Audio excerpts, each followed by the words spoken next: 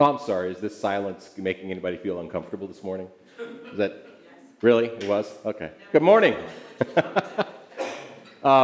So I counted to 30 in my head and first heard the uncomfortable titters of laughter at about 10 seconds. How many of you felt like it was longer than 30 seconds? Anybody think it was longer than how long do you think it was, Steve? Couple of minutes. 30 seconds is how long I stood up here.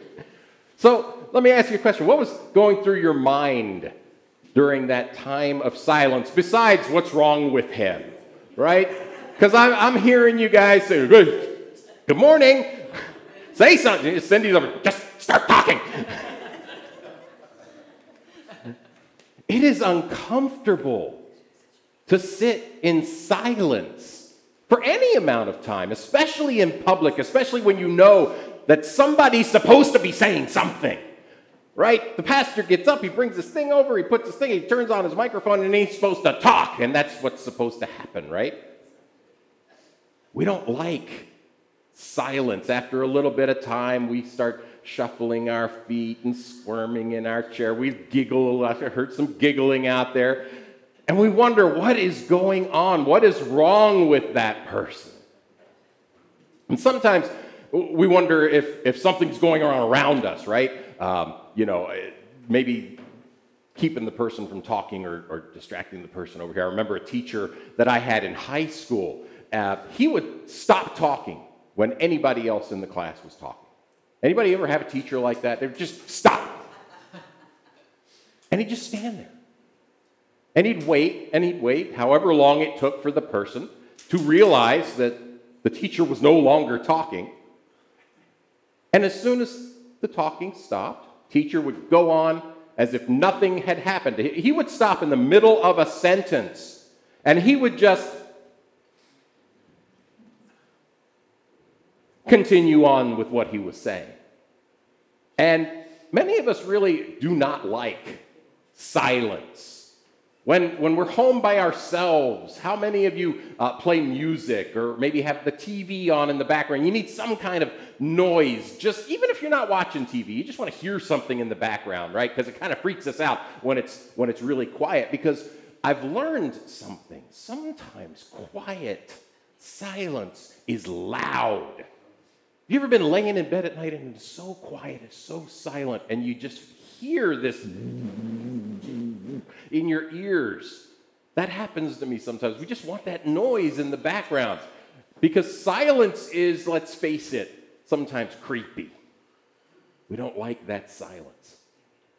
Now, there are some silences that are good. If you've ever studied public speaking, you'd learn that there are appropriate places within speech to stop talking and let silence just go for a couple of seconds. And you learn that silence at just the right place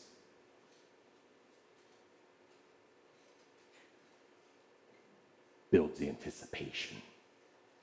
You want to know what the guy's going to say next or what the woman's going to say next.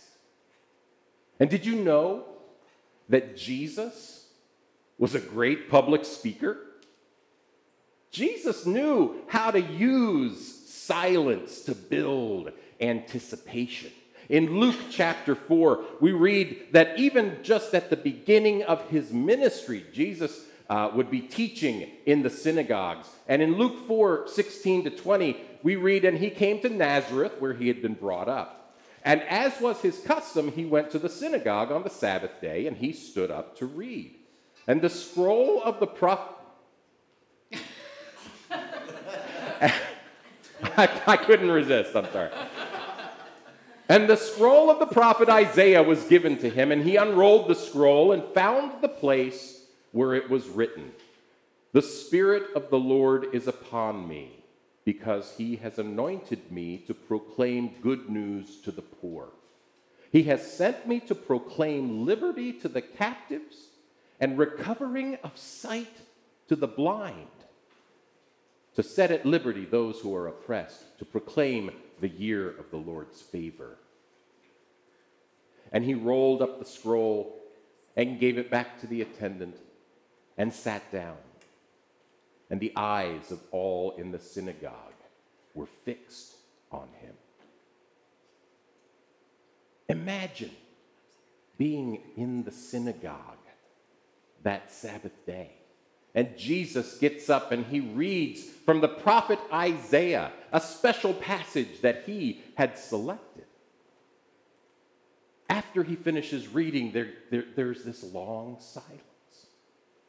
And the first thing that we read that Jesus does is that he rolls up the scroll of Isaiah. Now, this passage is from near the end of Isaiah. Isaiah 61 is where this passage is from. And we don't know how long the scroll was. But when they discovered the Dead Sea Scrolls back in 1948, there was a scroll of Isaiah that was 24 feet long. So Jesus is probably at about 21 feet. Right?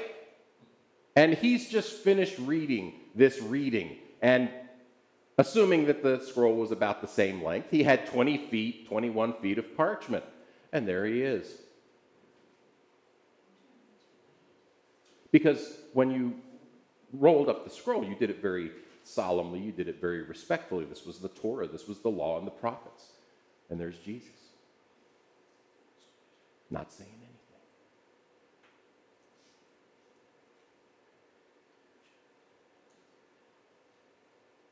Finally, he gets the scroll rolled up. Then he takes it and gives it to the attendant. He picks it up, he walks it over. The attendant puts the scroll back where they stored the Torah scrolls. And Jesus sits down. And he sits in a place called the Moses seat, or the seat of honor, which is where the person who was reading from the law and the prophets would sit in the synagogue. And Jesus didn't start talking right away. And we read that the eyes of everyone were fixed on him. And there's this silence that you can hear as they're waiting for Jesus to start teaching. Finally, Jesus said, now, I'm not going to tell you what he said. Look it up. Luke chapter 4, verse 21. I can remain silent for a moment if you'd like to look it up right now. No? Okay. Jesus used that silence to make sure that he had the attention of every single person in that room. I want to ask you a question right now. You want to ask me a question right now, too. Does God have my attention? Here's a better question. Does God ever really have my undivided, focused on him attention? Now, we sure believe that God should be paying attention to us, right? We pray, we ask for things. Many times things aren't going so well for us, and we might shout, God, where are you? God, are you listening to me? Why don't you do something about, and whatever it is that we're angry about God for not doing. And we expect, and the world expects, and they ask, well, if God is there, then why can't God stop, ... whatever it is that they're wanting to talk about at that point. And sometimes we get angry at God. We find ourselves screaming at God. You've ever found yourself screaming at God? I have. Especially driving in the car where nobody can hear me. I'm serious. And not about the guy that's cutting me off on the highway. I'm talking about screaming at God about whatever's going on in my life right now and what in the world is he thinking? That's what I'm like, what? And we get angry. We expect that God should be listening to us and doing whatever it is that we want him to do. Now, I love the movie Forrest Gump. Anybody seen the movie Forrest Gump? A couple of people, right? Love that movie.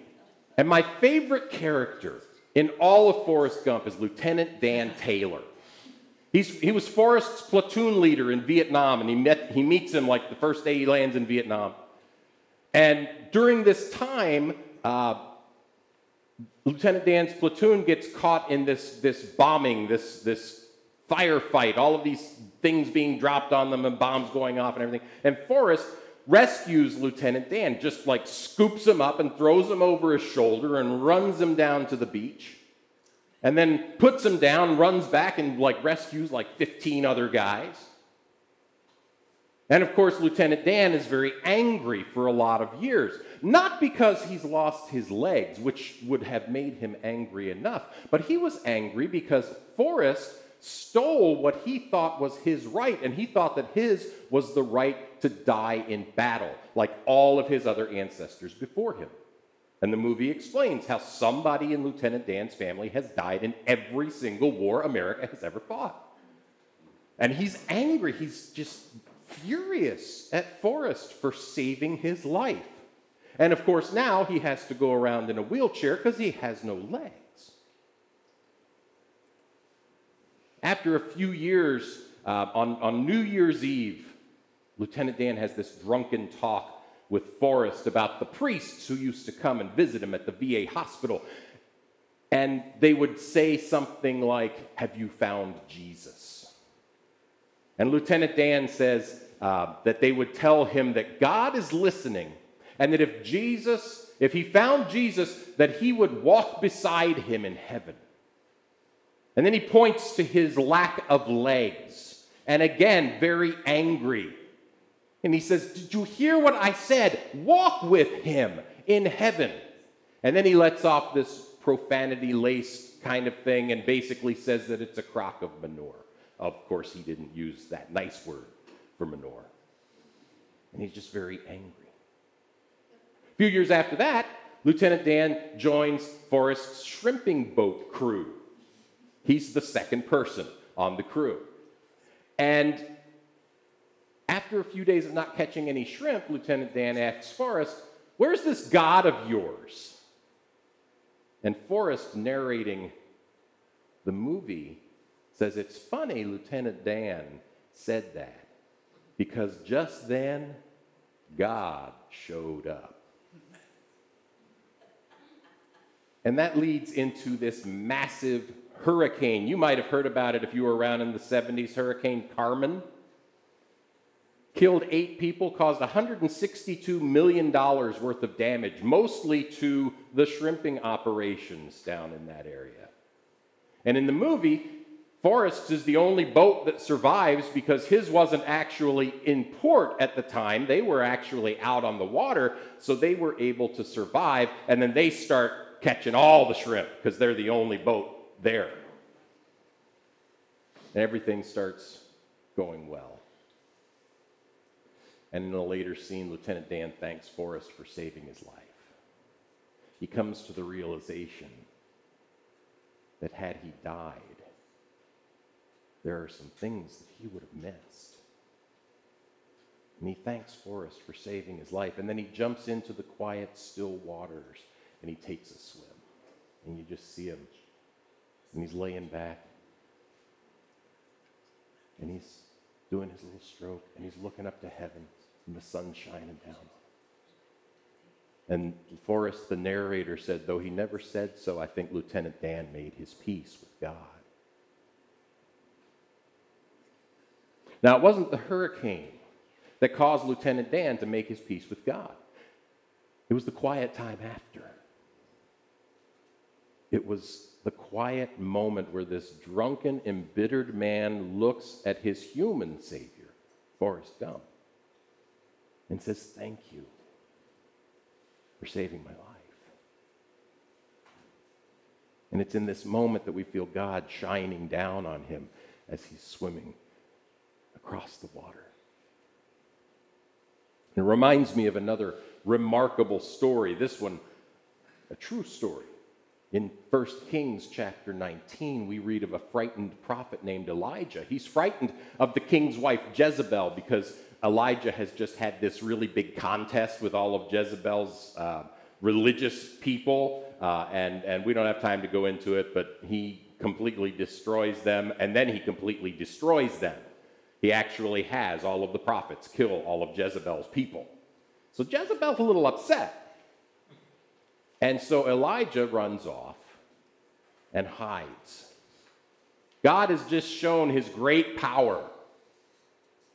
And Elijah's afraid of this woman. So he goes off and hides. He's in a cave. He's in a desolate place, away from everybody, and he encounters God there. And God says, Elijah, what are you doing here? And he tells God, I'm afraid for my life. And we read in 1 Kings 19, starting in verse 11, and behold, the Lord passed by. And a great and strong wind tore the mountains and broke in pieces the rocks before the Lord. But the Lord was not in the wind. And after the wind, an earthquake. But the Lord was not in the earthquake. And after the earthquake, a fire. But the Lord was not in the fire. And after the fire, the sound of a low whisper. And when Elijah heard it, he wrapped his face in his cloak and went out and stood at the entrance of the cave. Funny thing about a low whisper, you have to be really quiet to hear it. You got to kind of lean in. You got to tilt your head. Maybe some of us will cup our hand to our ears. And you have to strain, maybe even stop breathing for a minute to hear somebody speaking in a low whisper. Most of all, you got to stop talking in order to hear somebody speaking in a low whisper. And God speaks to us in a whisper. The best way for us to hear God when he speaks to us. And that's right, I said when he speaks to us. Is to get away from all the noise of our lives. We need to go someplace that's free of distraction, much like Elijah did when he feared for his life. You ever notice how distracting your life can be? Even while I was writing this sermon, in my home office, I got distracted by many things. I usually will put a pot of coffee on in the morning and let it run while I start working on the sermon. And then our coffee pot does this little beep, beep, beep, tells me that the coffee's done. You know, so I'm typing, beep, beep, beep. Ooh, I'm going to go grab a cup of coffee real quick, and then I'll come back, which is usually what I do. So I made myself a cup of coffee. And then I have this thing that holds medicine. You guys know those little plastic things that hold your daily medicine, right? So you don't kill yourself not taking your medicine right. Wendy's always afraid I'm going to do that. So I put my little pills in my little weekly medicine thing, and I noticed it was empty. So, okay, I'm going to go and fill those, and so I got to do that. And while my coffee's sitting there, and then I saw some stain on the counter that one of our kids had left the night before when they came down for some late night snack. And of course, okay, well, let me come over here and grab this and wipe up the stain, because I didn't want Wendy to have to deal with the stain. She deals with enough. I didn't want to have to worry about that. So I cleaned that up, and a 2-minute cup of coffee ended up distracting me for 20 minutes from writing the sermon. And I say I got distracted. If I'm being totally honest, it might be more accurate to say I distracted myself, which is usually what happens. I got distracted. I hear this from students all the time. I got distracted. No, you didn't. You distracted yourself. You put the PlayStation in your room. You took your phone wherever it was that you were supposed to be doing something else. You distracted yourself. And that's something that many of us do. I think I have something that I need to get done, and maybe it's a little overwhelming, or maybe I just don't want to do it, so I find things to do. Right? I will find many, many things. I would rather vacuum the carpet than to do whatever this thing is that I'm going to do. And these days, we have a million things that can provide distractions. There's the social media. How many of you you sat down, you were going to check Facebook for like 2 minutes, and you looked up at the clock, and it's an hour and a half later? Yeah, I see some of you smiling. I know you know what I'm talking about. TV and movies and radios. You get an email that pulls you away from something about, I gotta answer this. Linda sent me an email. I gotta answer Linda. It's so important for me to do that. Sometimes work can be a distraction, especially if you don't want to hang out with your family. Oh, yeah, no, I'm sorry, we can't have dinner with these people, I gotta work, right? And we avoid those situations. Sometimes our spouses can be a distraction. Many times our children can be a distraction. And when I say distraction here, I'm not talking about just regular everyday life. I'm talking about distractions from our relationship with God. And yes, our children, our spouses, our work, our home life can all provide a whole lot of distraction from our relationship with God. How many times do we get so engrossed with taking care of our work and taking care of our family that we forget about our relationship with God? Well, I meant to get up and I meant to pray and I meant to read my Bible, but, Josh had this thing and he was worried about it, and so I was working with him and I was talking to him, and then, of course, I forgot about praying and reading the Bible because then I had to get to work. Well, I'll do it tonight, and then when the night comes, then we're too tired, and then we're not going to do it. And we just neglect those things. And it's easy to do, right? And sometimes it's easy to do because we feel those things are important. It's important for me to help my son when he's nervous about a test at 6:30 in the morning. It's important for me to sit with my spouse and listen to her day, especially when she's not had a good one. Those are important things to us. But Jesus does warn us that our families can be a distraction from being his disciple. In Luke 14:26, Jesus says, "If anyone comes to me and does not hate his own father and mother and wife and children and brothers and sisters, yes, and even his own life, he cannot be my disciple."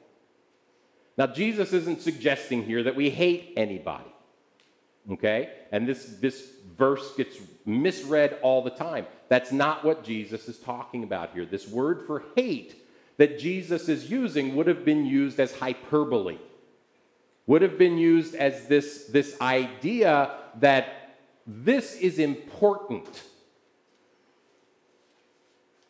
And he suggests that if anything gets in the way of our following Jesus, that's a distraction. If anything or anyone gets in the way of following Jesus, we're not going to be good followers of Jesus. And that includes fathers and mothers and spouses and children and brothers and sisters. And it includes our own lives, our physical well-being lives. If we put anything or anyone ahead of following Jesus, then we can't follow him. Jesus knows that all of these people, these circumstances of life can become distractions in our spiritual life. And when we become distracted from God, one of the best things that we can do is separate ourselves for a time.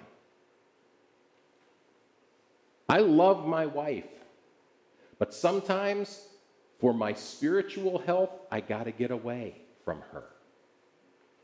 Not because she's doing anything to destroy my spiritual life, but because I'm not doing things to build my spiritual life. I'm not doing the things that God wants me to do to build a better relationship with him. We need to get away from our distractions for a time. Now, I'm not saying pack up and walk across the United States for a year unless that's really what God is calling you to do, and you better be sure that that's what God is calling you to do. You better be hearing that low whisper really, really loudly. But what I'm saying is we need to find a place and a time that we can withdraw, that we can be free from all of our distractions, where we can feel comfortable sitting in silence to listen to the low whisper of God. We need to find a place of solitude where we can be just with God, where we can give God our undivided attention. And Jesus practiced this throughout his ministry. In Luke 5:15-16, he says, "But now even more the report about him went abroad, and great crowds gathered to hear him and to be healed of their infirmities. But he would withdraw to desolate places and pray." Jesus understood his mission. Jesus understood that he was here to heal the sick. In that Isaiah verse that he read to the people in Nazareth, "I am here to give sight to the blind." He knew that was his mission, but he also knew that he had to take care of his spiritual relationship with God the Father.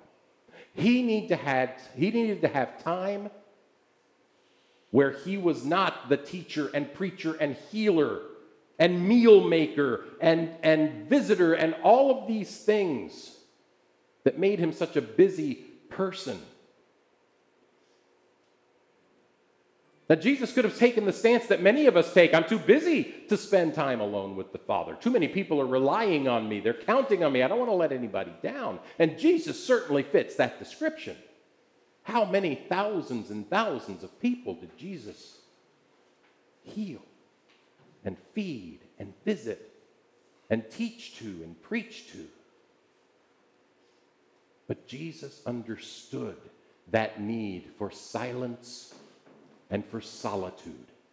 He needed to get away. He needed to spend time with his Father one-on-one, and he would go to desolate places. He would go out to the wilderness, places where nobody could find him, and just be with God. Just have a conversation with his Father. Because Jesus was in solitude, there were no distractions. He could hear the Father's low whispers. And we find that he was living out Psalm 46:10. "Be still and know that I am God." Now, the word still here doesn't mean just... The word still here means to stop, to desist, to surrender.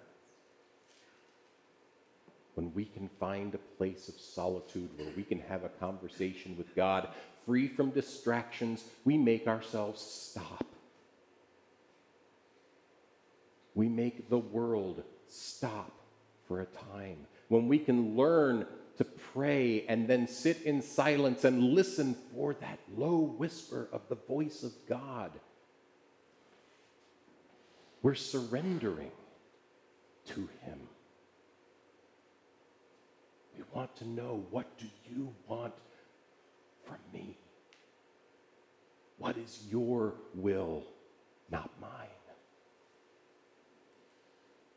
A few years ago, Wendy and I hosted a spiritual disciplines retreat at our house down in Red Lion. We had like 8 people, and we set up like all of our different rooms for different things, and we had silent spaces throughout the house where people could go and just sit for a time in silence and in solitude, away from everybody else. And I decided that, since it was my house, I was going to go out back and just sit in the lawn chair and just close my eyes and just listen. And I prayed a little bit, and I listened. And after a little bit of time, this breeze started blowing across the back of our yard. And we had these trees kind of lining the back of our property. And as the breeze blew, I listened, and the leaves on the trees started rustling. You know that rustling sound that you get? And as the breeze picked up, they would rustle faster and faster and faster. And it sounded to me like the trees were applauding. It was incredible. Brings to mind Jesus' words to the Pharisees when he triumphantly entered into Jerusalem, and the Pharisees looked down on him and they said, "Tell the people to shut up. They're making too much noise." And Jesus looked at the Pharisees and said, "I tell you, if these people were silent, the rocks would shout out." And I'm sitting there listening to the applause of the trees. And I think back to that moment, and I believe that God was trying to tell me, if you don't praise me, the trees will. If you don't want a relationship with me, the trees will give me honor. The trees will give me praise. And that has stuck with me for years. God doesn't need our praise. God wants our praise. God wants us. He wants us to have a relationship with him. Silence and solitude. Now, these are what we call spiritual disciplines. We've talked about those a little bit, praying, reading the Bible, spiritual disciplines. They're spiritual because the purpose is to move closer to God and to grow deeper in our spiritual relationship with him. And they're called disciplines because they're not easy things to do. They don't come naturally to most people. Now, some introverts will say, oh yeah, silence and solitude, I'm on it. But for a lot of people, that's not the case. Sometimes there are things we don't want to do at all. I don't like to be alone. I like to have people around me most of the time. And because these things aren't easy or natural for us, they are things that we must practice. These are things that we must train ourselves to do. I have to actually go into a room and close the door and sit down, not turn on the music, not listen to any, and just be silent. Just sit. And that is so hard for me to do, as most of you might know. But these are things that can help us to grow closer to God.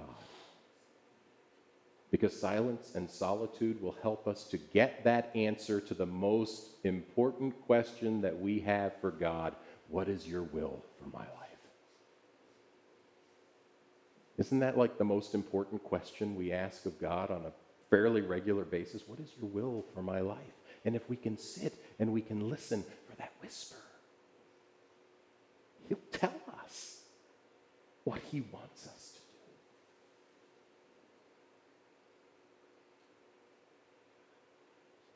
As we end the service this morning, instead of closing with a song, I'd like us to close in a time of silence.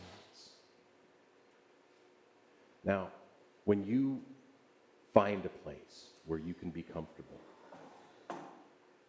and this is what I do, you don't have to do this, but when I go into that room and I close that door and I sit down, I basically just try to relax. Not too relaxed, don't fall asleep, but I just kind of sit. My feet on the floor, just my hands just kind of sitting on my lap. And I'll just close my eyes. And I might pray for a minute. One of the things I notice is anytime I try to get silent with God, 8,000 ideas start rushing through my mind. So I just start praying the Lord's Prayer over and over until all of those voices are silenced. And then I just close my eyes and I listen. I want to invite you guys to do that just for a minute or so this morning. Don't worry, it's not going to be like an hour long or anything. But just sit in a relaxed position and close your eyes and listen for the voice of God.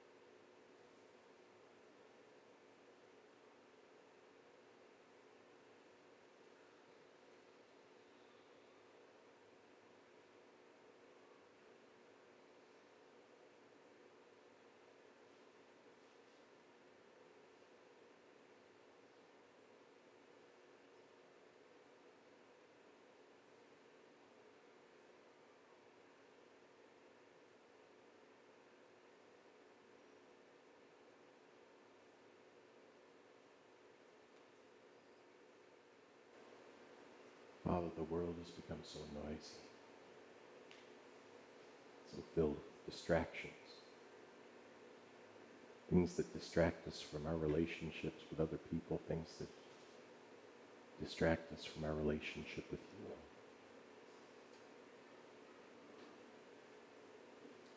you. Father, we pray that the Holy Spirit would teach us how to sit silently before you. That the Holy Spirit would teach us that it's okay to be alone with you. That it's okay to listen for your low whisper.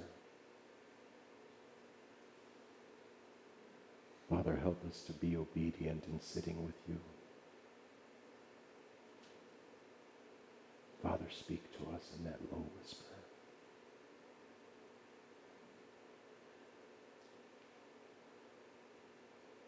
Tell us what you want us to do. And Father, always let us hear you say that you love us, as we know you do.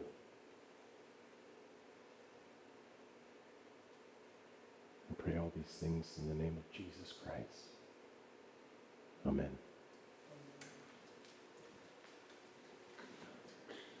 This week, see if you can find a place in your house, outside of your house, a place where you can withdraw from everything and everyone and spend just a little bit of time with the Father, free of distractions, being able to be silent before Him and just listen for His voice. God bless you.